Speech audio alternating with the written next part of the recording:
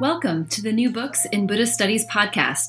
I'm Lena Verchery, one of the hosts of the channel, and today's guest is Charles Jones, Associate Professor and Director of the Religion and Culture Graduate Program in the School of Theology and Religious Studies at the Catholic University of America.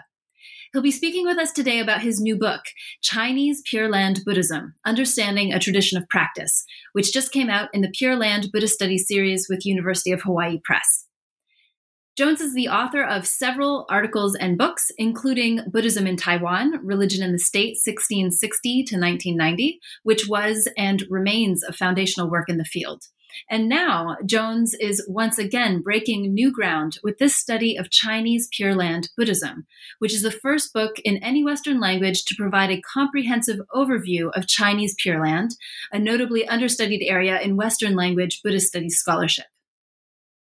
In this work, Jones explores many of the core doctrines, practices, and controversies of Chinese Pure Land Buddhism, situating them historically and in the modern period, and draws on a wealth of previously unexamined primary sources, many of which he is making available to readers in English translation for the very first time. This book challenges us to rethink many long-standing assumptions about Chinese Pure Land Buddhism. Some of these assumptions pertain, for instance, to the nuanced relation of self-power and other power as conceived in the Chinese tradition, the notion of the Pure Land as a so-called easy path appealing to non-elite practitioners, debates about how the Pure Land itself was thought to exist in the world, and actually the very complex and multifaceted practice of Nianfo, or Nembutsu in Japanese, Buddha recollection in English, as well as the deeply fraught question of the historical development of the so-called lineage of Pure Land patriarchs. So we will be diving into all of this and much more in the course of our upcoming conversation. So with that, I would like to welcome Charles Jones to the podcast. Chuck, thank you so much for being here. It's a real pleasure to have you. Well, I'm very happy to be here. Thanks for having me on. So there is so much to get into with this book, but I would like to begin by actually traveling back in time a little bit to ask you about your background. When were you first introduced to Buddhism? What got you interested in Buddhist studies and in the study of Chinese Buddhism in particular? Well, those questions are all actually related in a very interesting way. I never had any religion courses as an undergraduate. And after I graduated from my undergraduate with a degree in music, I bounced around for a while doing a number of things, worked construction for a while. But I continued to read, and after a while I noticed that pretty much everything I was reading was in the area of religion. And when I was living in Durham, North Carolina, near Duke University back in the early to mid-1980s, I went into a bookstore and picked up a book on Christian prayer. It was by Roger Corliss, and I read through it. I enjoyed it. And when I looked at the dust flap, I noticed in the author blurb that Dr. Corliss was a professor at Duke University right there in Durham. And so I thought, well, this is interesting. He lives right here in town. And being back in the dark ages before we had email, I wrote a note, popped it in an envelope, and sent it to him just to say I had enjoyed his book. The next thing I know, he called me to invite me to go have lunch with him. And this was the beginning of a friendship that lasted for about 7 years as I was working various jobs. After a bit, I joined a town and gown choir that Duke University ran that specialized in Renaissance and medieval music, and lo and behold, he was in the tenor section. So every Monday after rehearsal, he and I would go together to the East Campus Coffee House, and we would talk, and he told me a lot about Buddhism. He showed me that Chinese language wasn't as scary as I thought it might be, and he introduced me to Pure Land Buddhism at that time. It was one of the things he had studied. You know, his own doctoral dissertation had been on Tanluan, and he'd published on that after completing his doctorate. And the day finally came when I said, you know, I am really wanting to pursue this at a deeper level. What do I need to do? I asked him, of course, can I study with you at Duke University? And he said I would actually be much better going to the University of Virginia and studying with Paul Groner. So he put me in touch with Dr. Groner, who advised me that I needed to get a start immediately on studying some Asian language if they were even going to consider my application. So I started commuting down the road to the University of North Carolina at Chapel Hill to study Chinese. I fell in love with the language from the very first day and still consider myself a student, constantly trying to get better at it. And so I've always thought that whatever strengths I bring to the enterprise, it's a kind of a combination of the influence of Roger Corliss and Paul Groner. Corliss had a very wide-ranging mind. He could make connections between things that seemed to be very far apart from each other, and his way of kind of working through things really fascinated me. Groner, of course, was very systematic, very well-trained, and very a central figure to this day, even in his retirement, in the study of East Asian Buddhism. And so I felt between the two of them, I got the best of both possible worlds. So that's the story of, why I'm in this enterprise at all. And the book is, in fact, dedicated to Dr. Corliss. He literally, without him, I would not be in this business at all. He's the one that encouraged me, sparked my interest, and convinced me that this was something I should pursue. Wow. And we're all very glad that you have pursued it. And what is it that led you to this particular topic? Because you just told us a bit about how you got into Buddhism, how you fell in love with the Chinese language.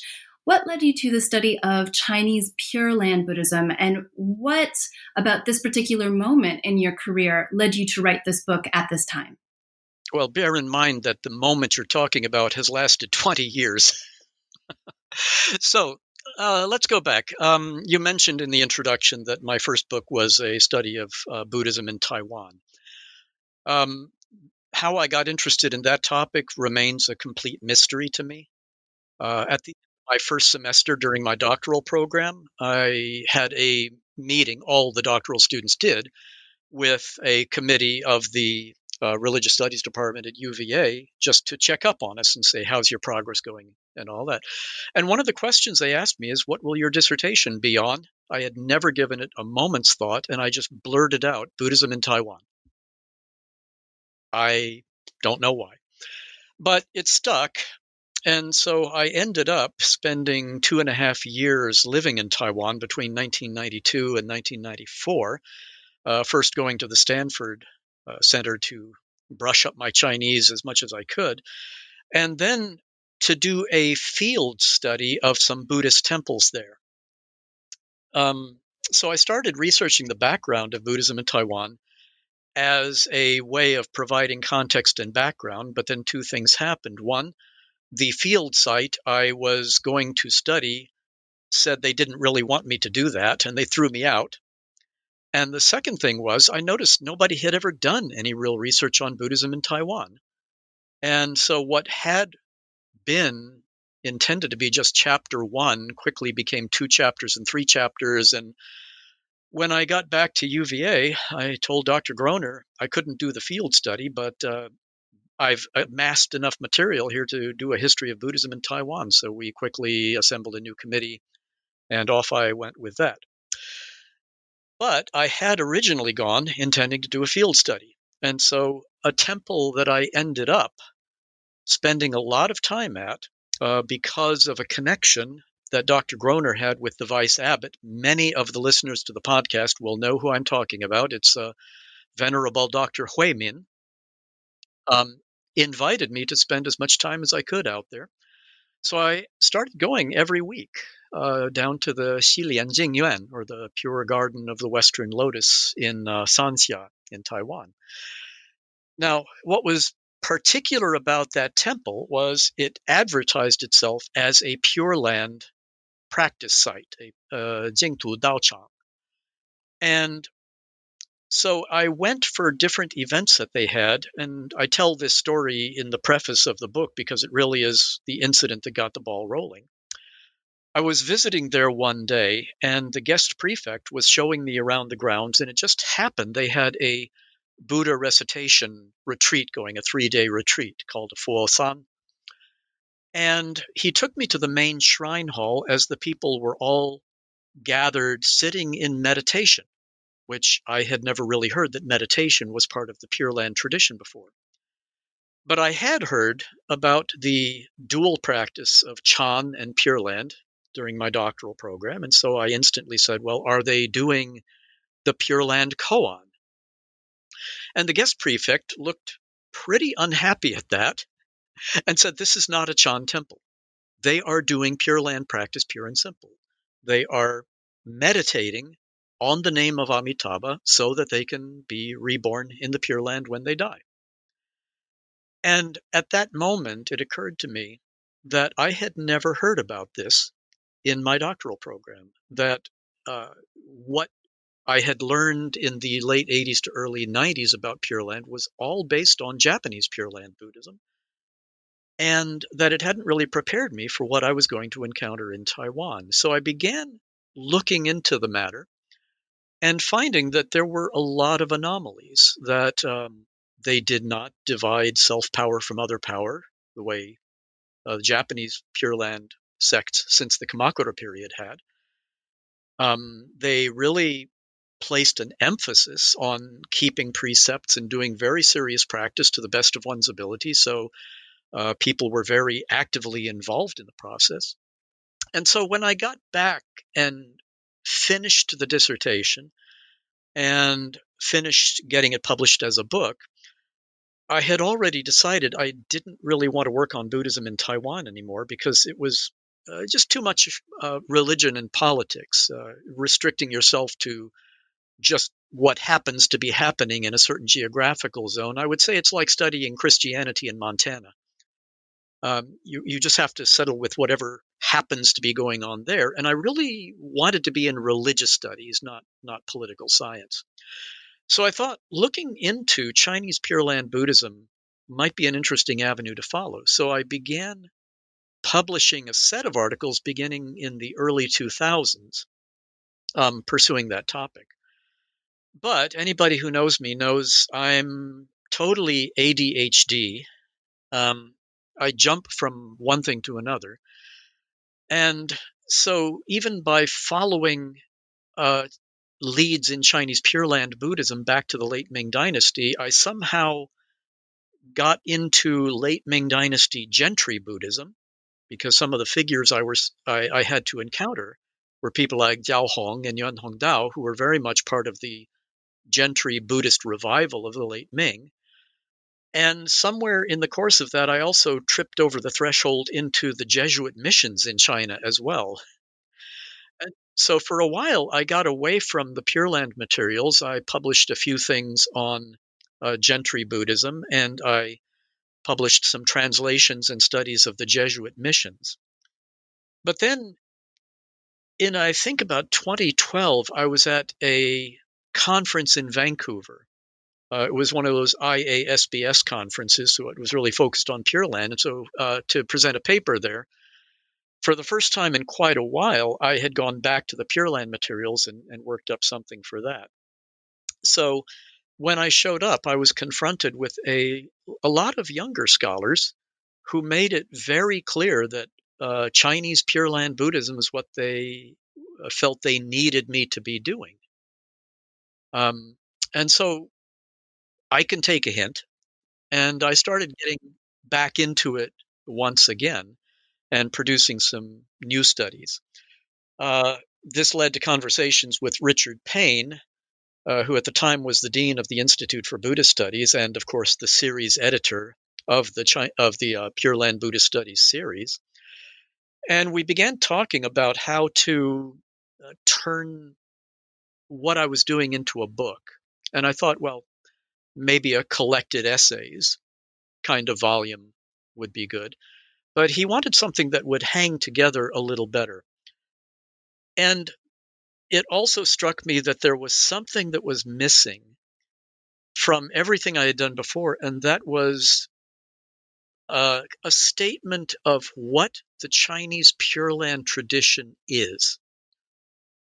And so the part of this that's new, and that I think became the linchpin that holds everything else together is the second chapter after the introduction, called very modestly, What is the Chinese Pure Land Tradition?, in which I try to sort out what exactly we're talking about and why Western scholars have, up till now, not really been able to identify it very well.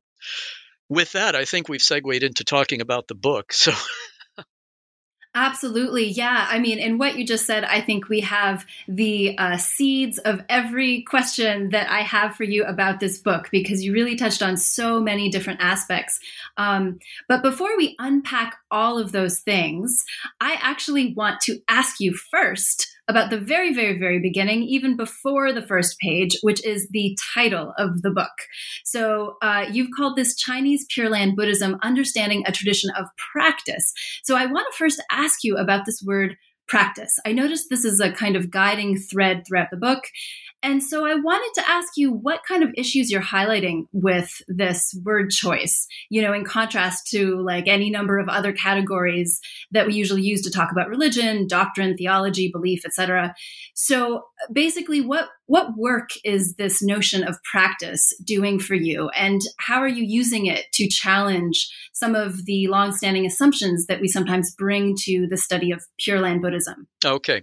Well, first of all, it's not the term practice.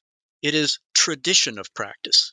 That's the full term that I want to use as a way of designating what we're studying here.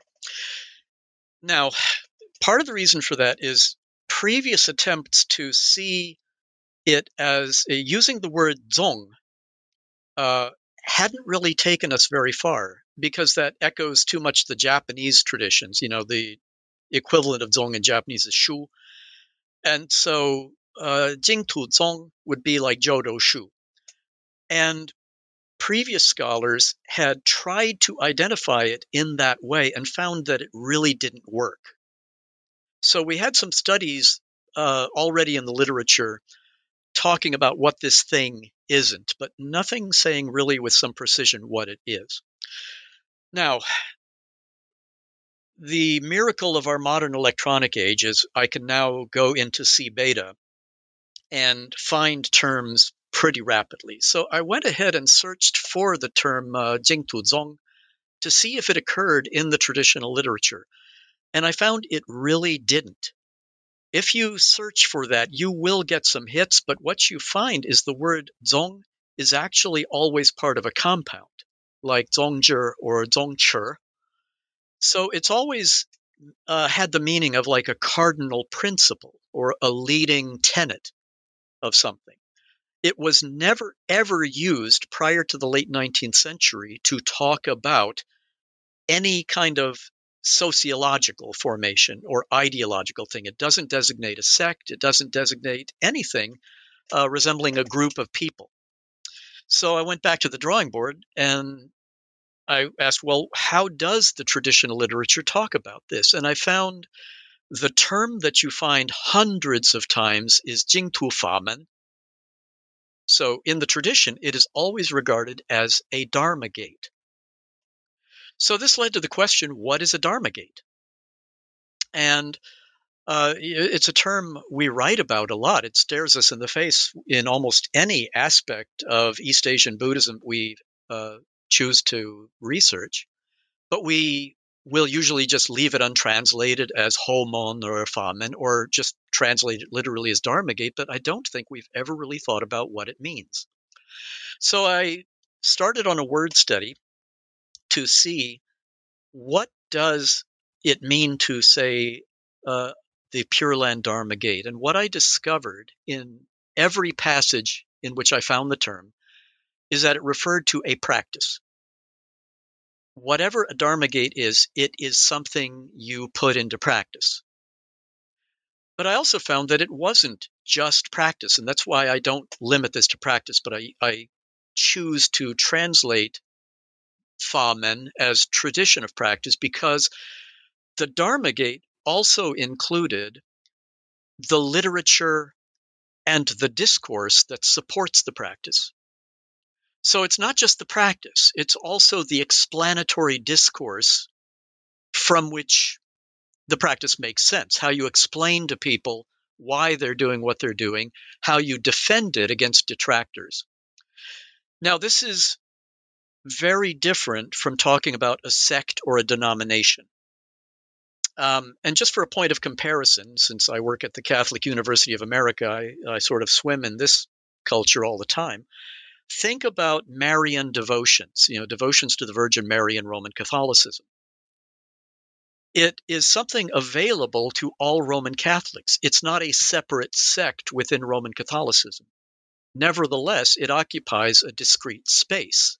It is something people can choose to do if it appeals to them and they're inclined to it. There are liturgies that people compose to help people do it. There are books and treatises that people write outlining the theology of it. There are apologetic works written for those occasions when the practice is being attacked. All of those are part of the tradition of Marian devotionalism. And as such, it occupies its own distinct space, and it is spoken about within Roman Catholicism as something separate, something identifiable that's different from other traditions of practice like the Jesus prayer. So that to me solved the whole riddle of what this is. It is something available to any East Asian Buddhist who wants to take it up.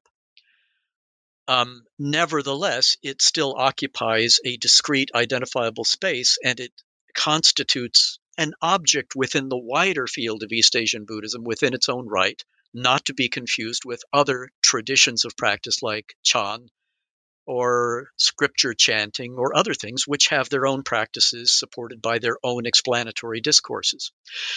So it seemed to me that the term tradition of practice was just the right term to capture all of that. And it seemed to really to be the shoe that was going to fit. Yeah, this really seems to be one of the major contributions in this book is that I think you're giving us a language through which we can both acknowledge, as you very well highlight, the kind of syncretic and diffuse nature of Pure Land practices, but still you give us, a sense of the tradition as a distinctive and bounded part of Chinese Buddhism. So the way that you're able to navigate that, I think, is very helpful. Well, let me interject one thing here. You use the word syncretic, and people have in the past, say, talked about Chan Pure Land syncretism. I've come to think that that doesn't really make sense in this context. If you were to find, say, a Roman Catholic who was practicing both Marian devotions and the Jesus prayer or daily scripture reading, you wouldn't call that the syncretism of Marian devotionalism and scripture reading. They are both accepted practices within a single religious framework. And so from the Chinese side itself, the word syncretism would make no sense if you explained, I think, to any Chinese Buddhism what you meant by that, a kind of illegitimate mixing of separate traditions as a kind of a mashup. What Zhu Hong was doing with the dual practice was simply affirming to anybody who had trouble with this that these aren't in conflict. You can do them both. There's no problem there. Yes, and that again is also like such a helpful distinction and nuance that I think you tease out throughout this whole book. That I was going to save the question for Chan and Pure Land for a little later, but actually, since you bring it up, maybe it would be an opportunity to outline a few of the main ideas and debates that you hone in on.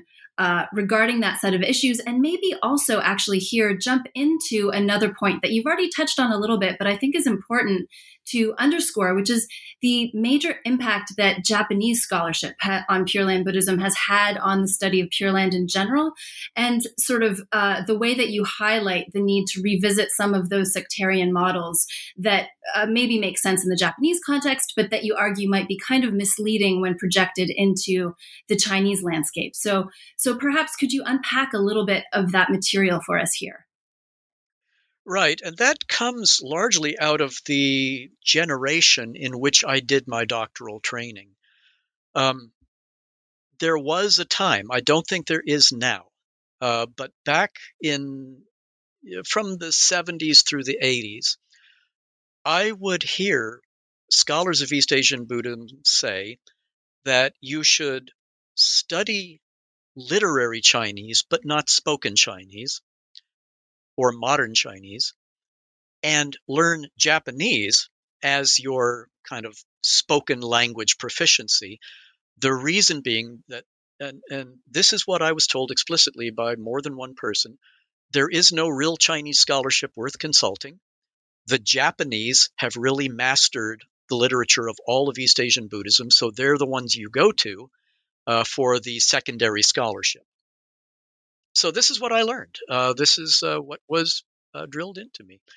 I always thought it was extremely gracious of Paul Groner. Anybody who knows him knows he is completely fluent in Japanese. He knows all the Japanese scholars. He still allowed me to pursue Chinese as my language of spoken proficiency and to start making scholarly contacts. When I arrived in Taiwan in 1992, I think Chinese scholarship was really starting to take off. And anybody in the field now who studies Chinese religion just takes it for granted that the Chinese scholars are perfectly fine conversation partners. They know their stuff. They're good to talk to. But in my day, you didn't take that for granted. So it means all of the secondary scholarship I read was derived from Japanese scholarship. Now, even Ken Tanaka, in his book on Jingying Huiyuan, noted that in his first chapter, that he was, in a sense, rebelling to some extent against the accepted Japanese scholarship in studying that figure who the Japanese tradition didn't regard as all that important. But it does mean that the scholarship of these very excellent people was, many of whom worked in sectarian Pure Land universities in Japan, tended to read from the Japanese traditional point of view into the Chinese materials. And so they read, say, Tan Luan as the person who definitively separated self-power from other power and recommended total reliance on other power. Which, if you read Tan Luan in context, he really doesn't do that. And I participated in the production of the English translation of Mochizuki Shinko's, history of Chinese Pure Land thought. And I noted as I read through it that Mochizuki very frequently weighs in on who among his Chinese subjects is orthodox and heterodox, and it's usually based on Jodoshu categories.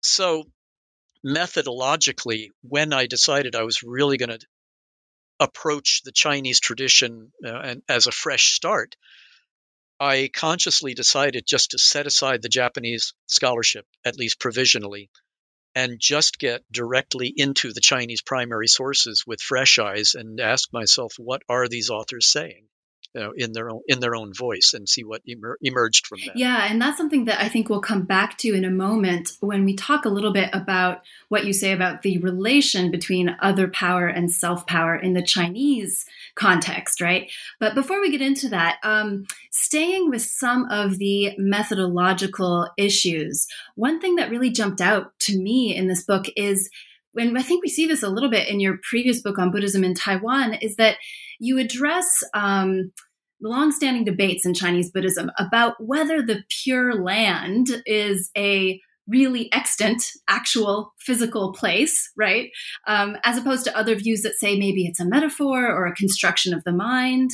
And I think this kind of question about, I guess we could say, scriptural literalism versus what we might call, demythologization or something, is something we tend to see as a quintessentially modern question.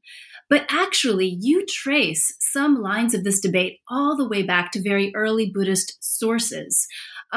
So I'm wondering if you can walk us through these two different ways of conceptualizing the Pure Land that you say, in fact, Chinese Buddhism inherited from India, and tell us a bit about the key controversies and also the textual sources involved in that debate. Okay.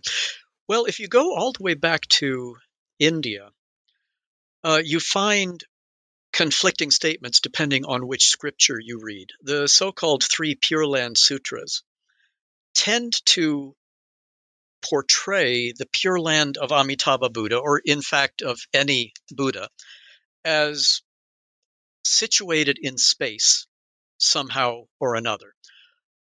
This may have something to do with the development of mandalas, which gave you a sort of a sacred map of the cosmos to be used for ritual purposes. But it may also go back to very practical concerns about what are you doing in the practice of visualization. Because this practice starts with visualizing the Buddha and visualizing what a pure Buddha land would look like. And for that to happen, you need a concrete image to visualize. You can't visualize the Dharmakaya very well.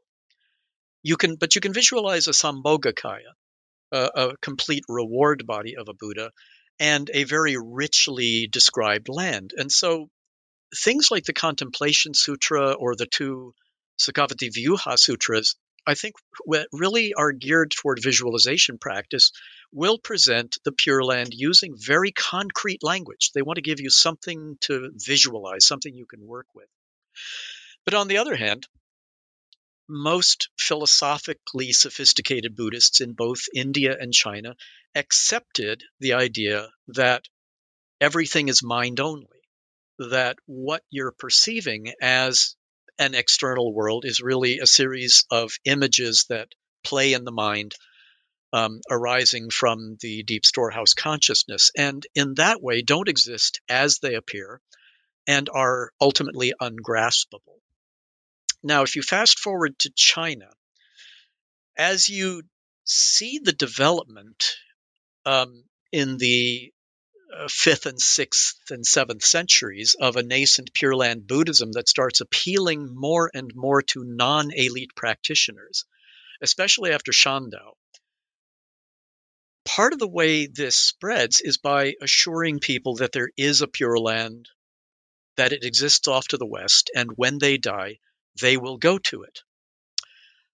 For more philosophically minded Buddhists, this seems illegitimate or a kind of dumbing down or pandering for the sake of the masses. And so you start to get competing discourses versus what in Chinese came to be called Western Direction Pure Land, Xifang Jingtu, versus mind-only Pure Land, Weixin Jingtu. Now, the thing that is interesting to me is these are rarely seen as actually being in direct conflict. It is primarily between practitioners of Chan and practitioners of Pure Land that these debates emerge. From the Chan side, the argument is generally that this is all illegitimate, that by saying this is an impure land, that's a pure land, we are worldlings, Amitabha is a Buddha, etc., you're engaging in dualistic thinking that ultimately doesn't hold up. Now, the Pure Land side never debated whether all reality is really mind only. They said, you're actually right about that. They conceded that point. But they said, still, that would be true not just of Amitabha's Pure Land, but of anything. The coffee cup sitting in front of you right now is mind only in exactly the same sense that Amitabha's Pure Land is. But it takes a very deep level of enlightenment to really take that on board and to understand the mind-only nature of things. And so what they would stress is that the Western direction construct is an upaya. It's a skillful means for people who just aren't there yet. And that when you get to the Pure Land and you're instructed by the Buddha Amitabha, you will at that point come to realize that it was all mind only all along. You will actually come to see the truth of mind only. And at that point, you'll be enlightened. And so the main argument back to the people saying, no, it can only be mind only was, you're denying that the Buddha can employ skillful means.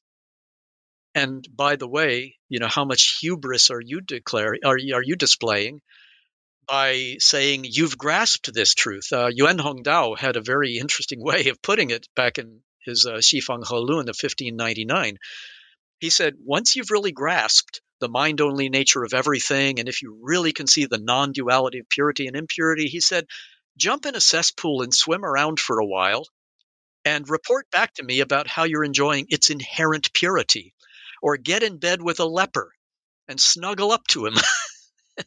and if you can really say, I am fully aware of how all of this transcends any dualistic notions of purity and impurity, then fine, you just go right ahead. But if you can't do those things, then maybe you actually need this upaya, and maybe you should start practicing Nianfo and try to get reborn in the Pure Land. Yeah. So this is, I mean, you do such a good job. And I think I'd direct readers towards, I think chapter 3 is where you have a great discussion of how, in fact, in the Chinese tradition, we see that these two ostensibly contradictory views, right, Western direction Pure Land versus mind-only Pure Land, actually are presented in a much more kind of complementary way. But you actually bring in, also bringing it into the modern period, a third way that the Pure Land was conceptualized in the 20th century in particular, which kind of critiqued both Western direction Pure Land and the mind-only idea of the Pure Land, and instead introduced this notion of the Pure Land in the human realm, right? This was famously coined by the reformer monk Taishu. So I'd like to ask you two questions actually about this. First, could you just summarize for us basically Taishu's position, his main argument? And then secondly, tell us about how your assessment of Taishu differs actually in important ways from some previous scholarship on him that presents him kind of as this radical breaking away from traditional Buddhist ideas. So in other words, how you see Taishu as both a radical reformer, but also kind of more of a traditionalist than we previously thought. Yes, so please. Okay. Yeah, so in his work on establishing the Pure Land in the human realm, the Jianshe Renjian Jingtu Lun, he criticizes contemporary Chinese Buddhists, that would be the first half of the 20th century, as some of them being too optimistic and some of them being too pessimistic. If they're too pessimistic, then they think this world simply cannot be salvaged, and there's no point even trying to do any kind of political reform or social action. And of course, when he's writing, this is during the time of the warlords before the Northern Expedition, and there really is a lot of bad stuff going on. And so they just want to recite the Buddha's name and escape this world to this paradise off to the west. So that would line up with the Western direction Pure Land position. On the other hand, he said some of them were too optimistic, and they said everything is already perfect as it is, and nothing really needs to be changed. These he lined up with those holding the mind-only Pure Land position, who would say all of this apparently defiled reality is actually all inherently very pure, and there's nothing you really need to do except realize its inherent purity.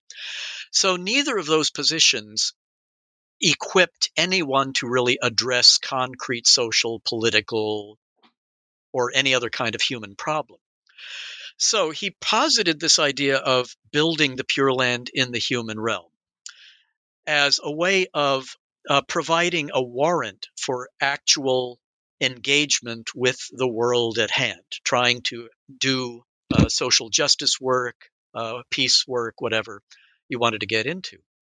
Now, the problem is most scholars that I've looked at assume that he means people to do this instead of any other kind of traditional practice, that what he's recommending, and I quote a few people in the book as saying that he wanted to tell people, don't seek rebirth in the Western land of utmost bliss. Don't go off on some airy fantasy about how it's all inherently pure. Build the Pure Land here and now through social work.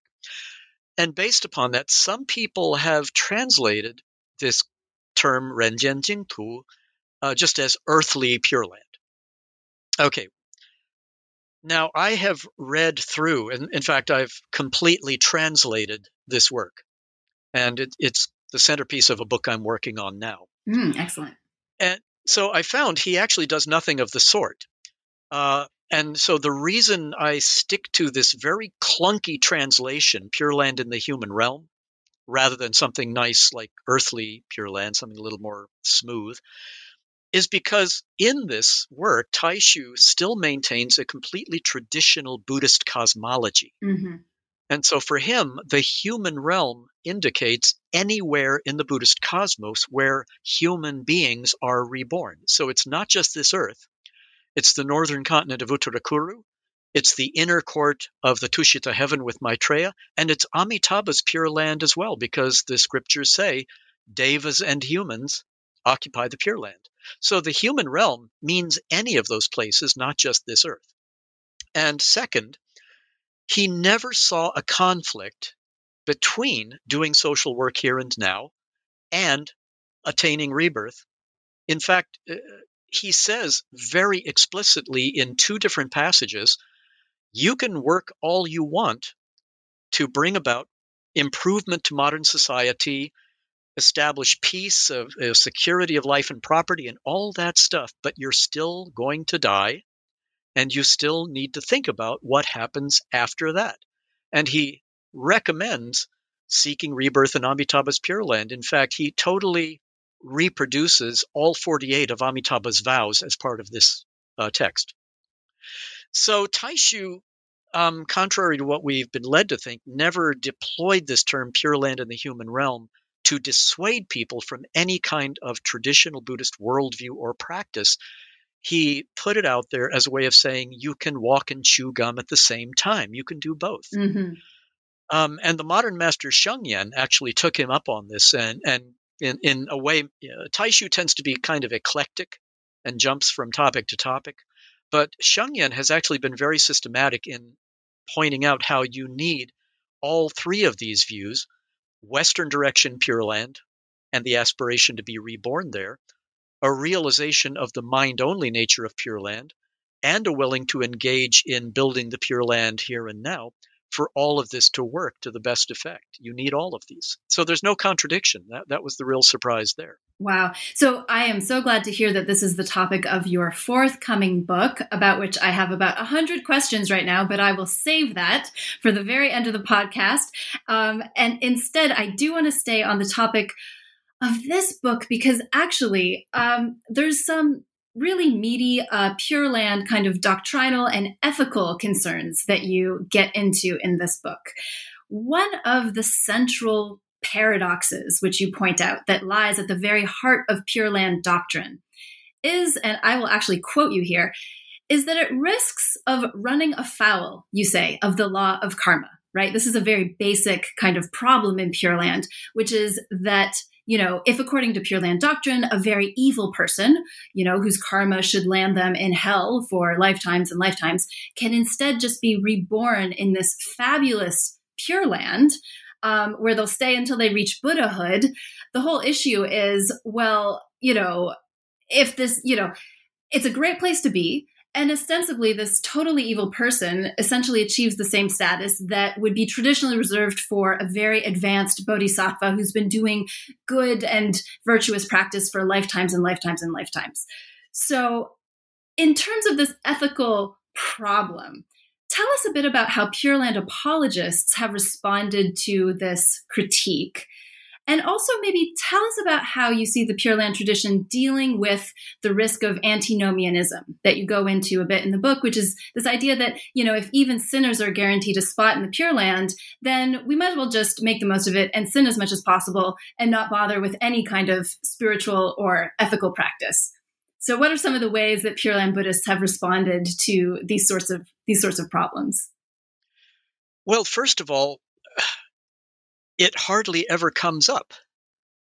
Most of the texts don't even see a conflict and simply presume that people practicing the Pure Land Dharma Gate are also engaged in other Buddhist practices and are trying to take precepts, live moral lives, and make as much progress along the path as they can. Mm-hmm. It's never even addressed. The one place where I really saw it articulated clearly was in the 13th century author Weizhi Tianru in his Jingtu Huowen, Questions about Pure Land, where somebody actually says, well, if Amitabha is just going to save me on my deathbed, why don't I just live my life and just take up the practice when I'm dying?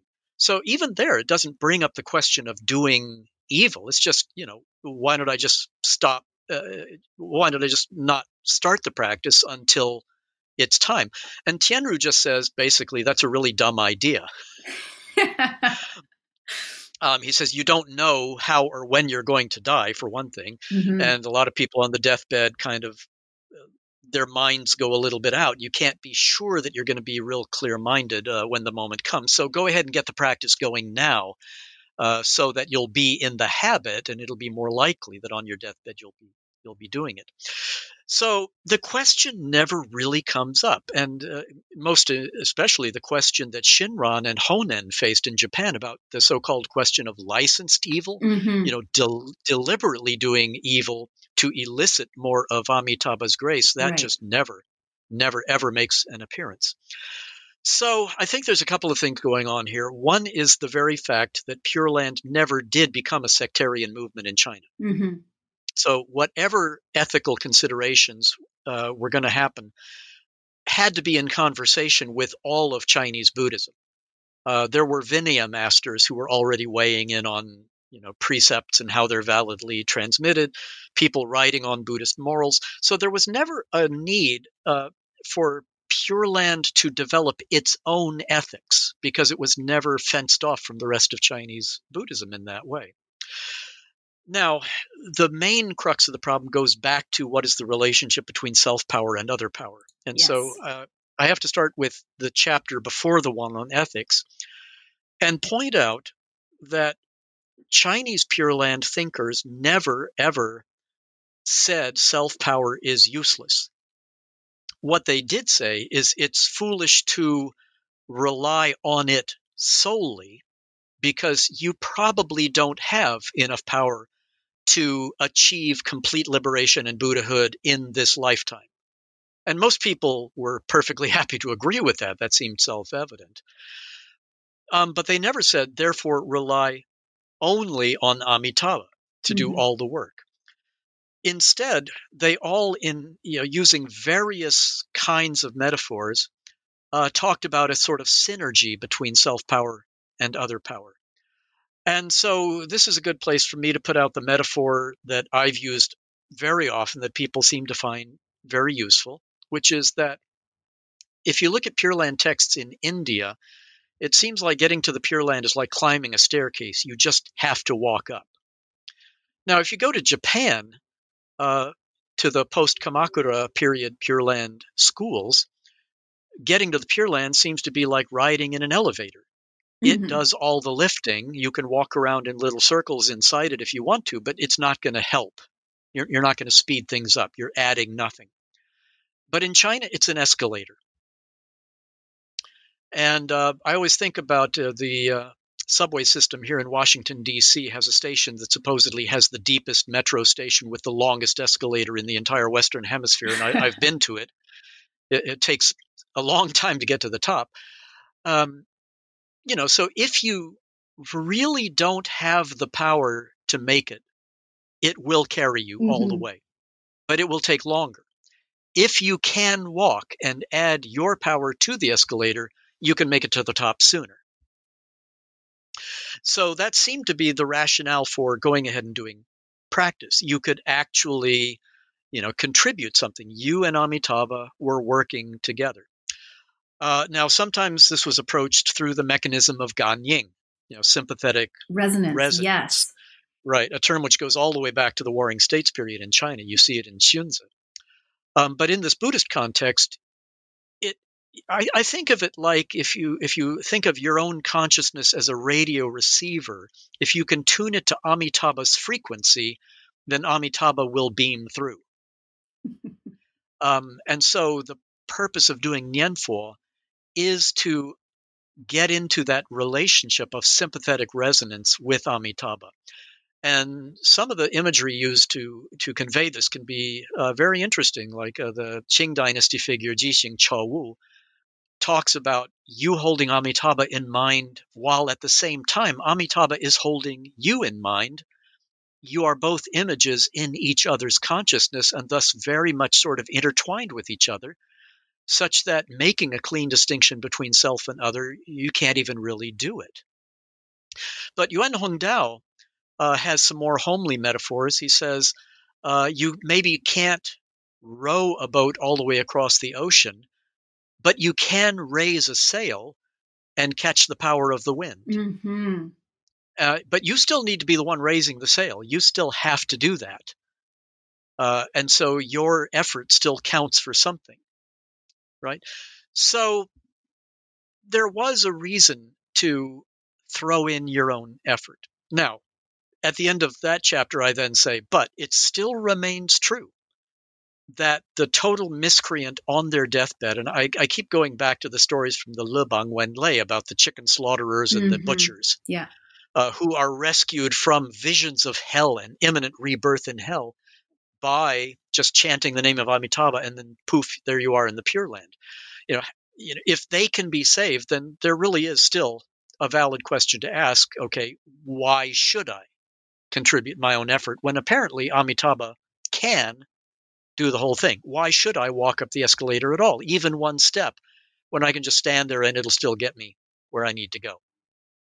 So for this, they appealed to the 9 levels of rebirth in the Contemplation Sutra, where while everybody who gets born in the Pure Land to some extent achieves the same result, they all achieve the state of non-retrogression, and they're all guaranteed to be there for as long as it takes for them to become a Buddha. The teaching of the 9 levels of rebirth still means that it matters. Somebody at the top of the top lands right in the middle of downtown Sakavati, right in front of the Buddha Amitabha, and after only hearing one sermon, achieves Buddhahood. Whereas the lowest of the low, where you find the butchers and the chicken slaughterers, they get reborn first into a lotus bud where they're locked up for 12 kalpas while I guess their consciousness gets cleaned up a bit. When it opens, they're on the outskirts of the Pure Land. They don't see the Buddha Amitabha. They see the 2 attendant bodhisattvas. And it actually takes them many, many eons of practice to finally become a Buddha. Okay, well, you can still ask, but the Pure Land is still, as you say, a fabulous place, so why should we care if we're there for one day or for numerous kalpas? Well, for this, you go back to the basic Mahayana motivation for practice. The 4 great vows that you take when setting out upon the Mahayana path. Sentient beings are numberless. I vow to save them all. And so they bring up the question, if you really mean that, if you really do want to become a Buddha because of your compassion for other living beings, then you should care how long it takes you to get to that goal. Because the sooner you become a Buddha, the sooner you get to work saving other beings. So you should want to be the highest of the high if you possibly can. The layman Wang Zhixiu, who wrote another Buddhist text, a compendium of essays called the Longshu Jingtuwen, in many of his stories makes exactly that point.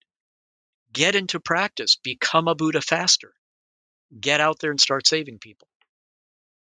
And so this is how they answer the question in a way very different from the way the Kamakura Pure Land figures did, by saying, you aren't the lowest of the low. Most of us aren't people suffering deathbed terrors. Most of us are sort of middling practitioners who would agree that we probably can't achieve full Buddhahood on our own steam in this one lifetime. We can rely on Amitabha as a kind of safety net to get us where we need to go, but we should still care about the level of rebirth we attain, and therefore we should still exert ourselves in moral living and taking and keeping precepts. Mm-hmm. Really, really rich exposition of those nuanced ideas. So we still have to try. I hope that our listeners who go up subway station escalators will never see them in the same way again after this wonderful metaphor. Well, if they go to the Wheaton station on the Red Line in the DC system, yes, you will. You will look at that. You If want you think me about to walking stop. all the way up, your heart will quail. Yeah. So you also have a really great chapter just on the practice of Nianfo or Nembutsu, the practice of Buddha recollection. And one of the reasons it's so rich is because you take what appears to be, maybe this kind of self-evident, simple practice, just a visualization or oral recitation of the name of the Buddha Amitabha, but instead you highlight the multiple forms that Nianfo practice has actually taken throughout the Pure Land tradition in China. So could you give us just a sense of the highlights of this chapter and maybe a few examples of the variety of forms that Nianfo has actually taken in this tradition? Right. Well, of course, most scholars agree that the word Nianfo begins as a translation of the Sanskrit term Buddhanusmriti, recollection of the Buddha, which is an active practice of meditation, of reflecting on the Buddha, or at a higher level, actively visualizing the Buddha. So it can represent a very sort of elite practice. But as we've also known for quite a long time, it was translated into Chinese in a couple of ways. One was the term "chirming," to hold the name, or more commonly, "nianfo."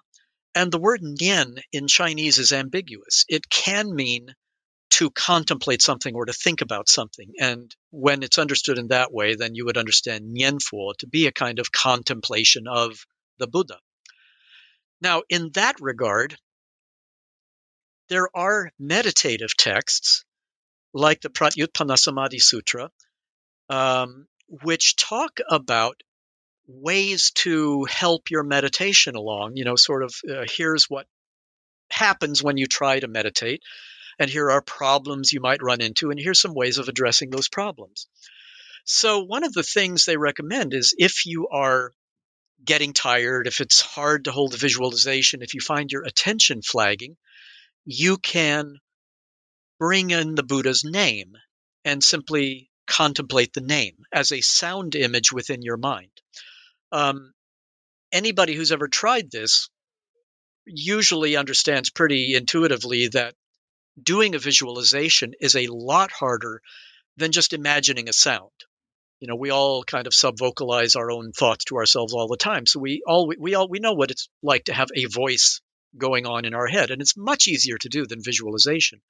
So they would say, as a kind of a way of treading water for a while you get your wind back, just keep the name in mind. So this was translated into Chinese with the term "chirming," to hold the name, where chir is like the word dharani, to hold something in your mind.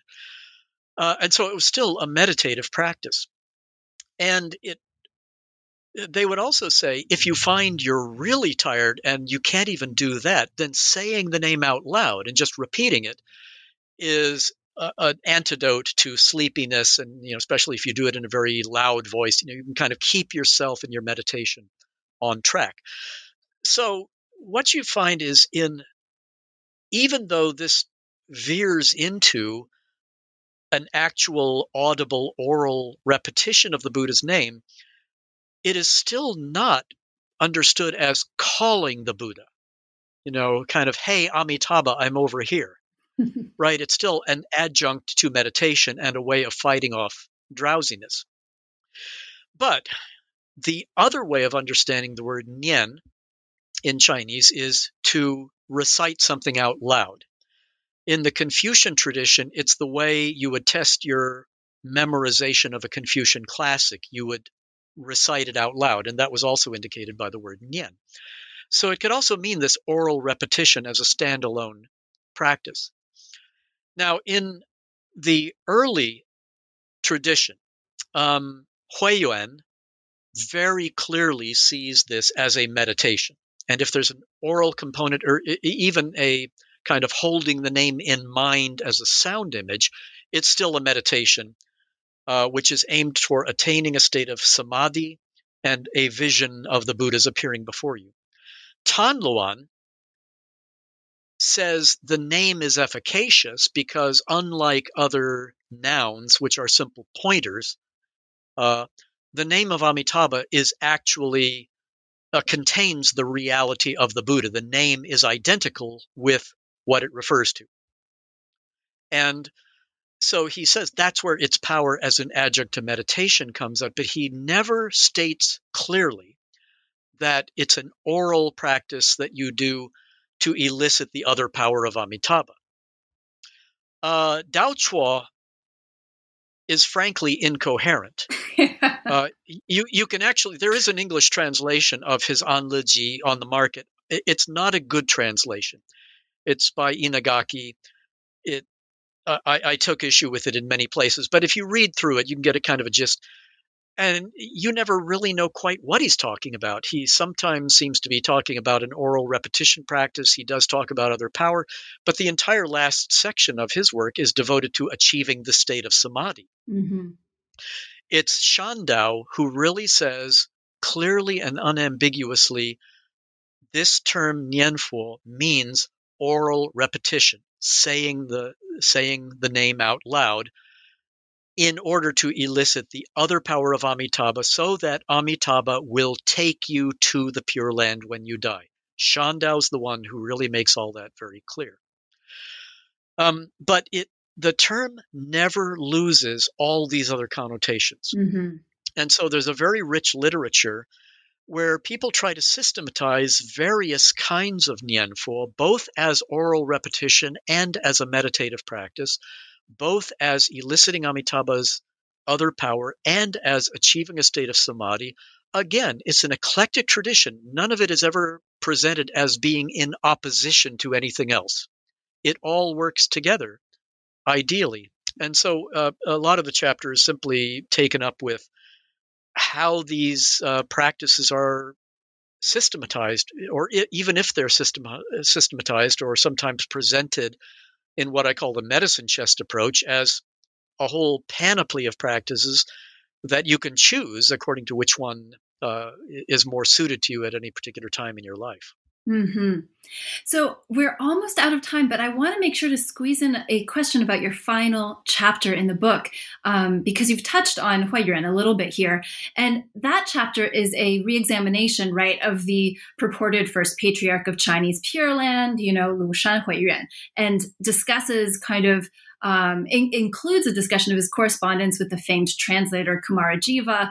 So I wanted to ask you to tell us a little bit about that history and in particular some of the questions that you raise about Huiyuan's status as a Pure Land Buddhist and how maybe we could be called to perhaps rethink some of our assumptions about him in light of the historical evidence that you present.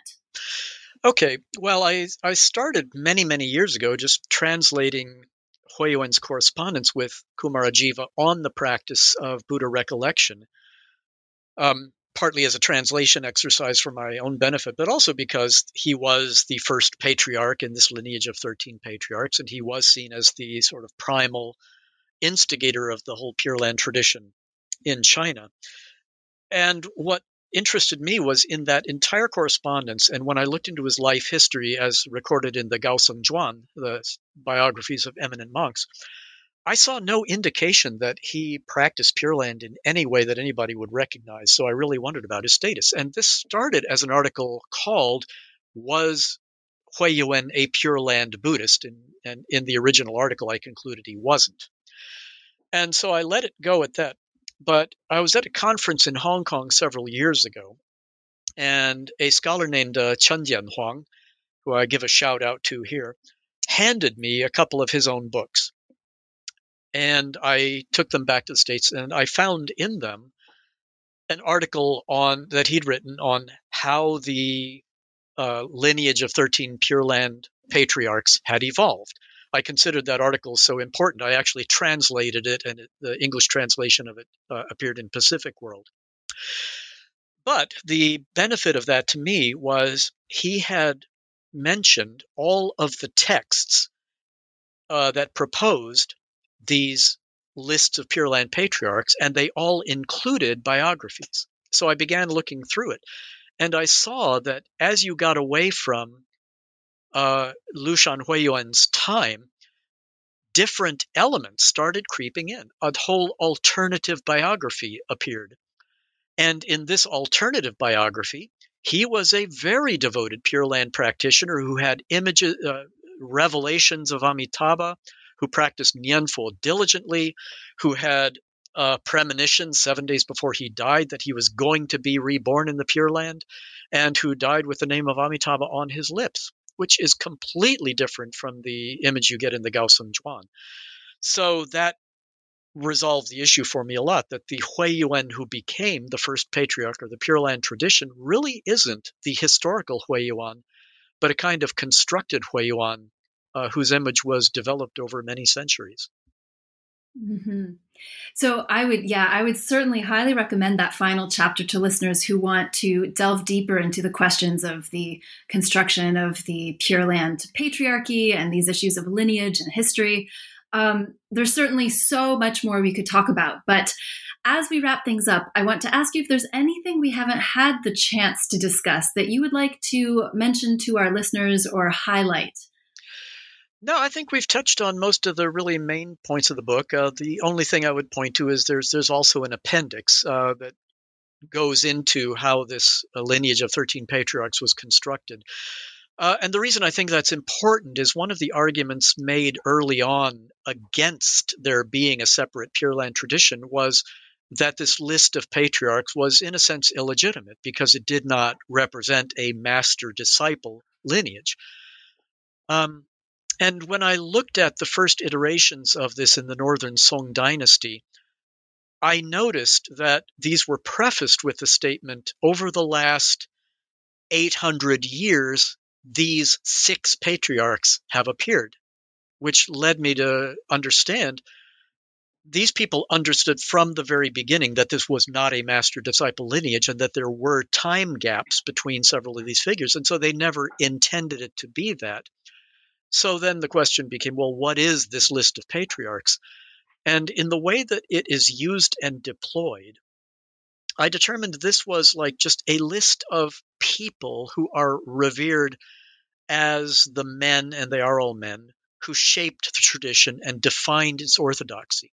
That it really matters that Yunqi Zhuhong is in there, but Kuiji is not. That Shandao is in there, but Jingying Huiyuan is not, even though a lot of them touched on Pure Land texts.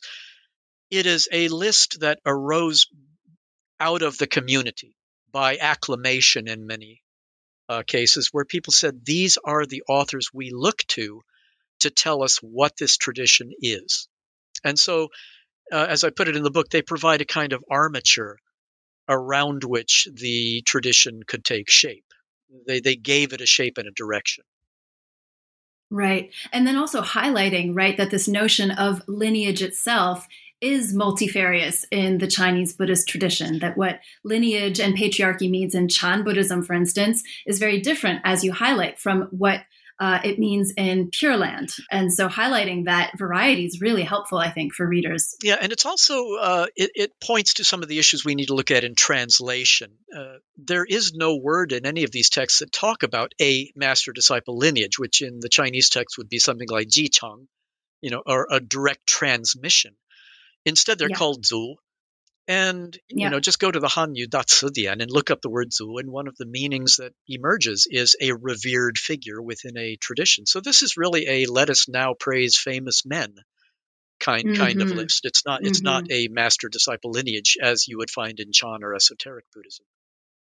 Yeah, excellent. So for our very last question, you mentioned this a little bit before, but please tell us a bit about what you're planning to do next, what you're working on now, what ideas are simmering in your mind at the moment. Well, I'm actually working on 2 books right now. I've got 2 under contract. So one is for Shambhala, and it's going to be an introduction to Pure Land Buddhism for a general readership. And that will encompass China, Korea, and Japan. And then, as I mentioned earlier, I did a full translation of Taishu's treatise on the establishment of the Pure Land in the human realm. So I'm under contract with Bloomsbury Academic to publish a translation and study of that. I'm getting close to finishing that manuscript, and that's due at the end of the year. So it'll probably be published maybe toward the end of the summer next year. Wonderful. And I hope that when it does come out, you will come back on the podcast and we can talk to you about it again. And as for what's going forward, I'm kind of torn between two different things. I might go back to late Ming gentry Buddhism, because before I got off onto all this, I had gotten about halfway through a translation of Yuan Hongdao's book Coral Grove, which is a record of conversations that he had with other gentry Buddhists and monks, which I found very revealing for anybody interested in the Three Teachings movement in the late Ming Dynasty. But I also want at some time to do a translation of Zhu Hong's commentary on the Amitabha Sutra, which is in 2 fascicles, because the first fascicle is a real systematic theology of Pure Land Buddhism. It's a very organized outlay of Zhu Hong's Pure Land thought, which I think would be very interesting to make available to the public. So maybe I have enough steam left in me to do both of those eventually, but I need to choose one once all this other stuff is done. Well, regardless of which one you choose, I think that there's a lot of us who will be waiting with bated breath to read your work. These are all like super promising and exciting projects. I want to, again, just congratulate you on this wonderful book. And thank you so much, Charles Jones, for joining us on the podcast. It's been a real pleasure speaking with you. Well, I've had a very good time. Thanks for having me. Great. And thank you also to our listeners. This has been the New Books in Buddhist Studies podcast. I'm Lina Verchery. Thanks for listening, and please join us next time.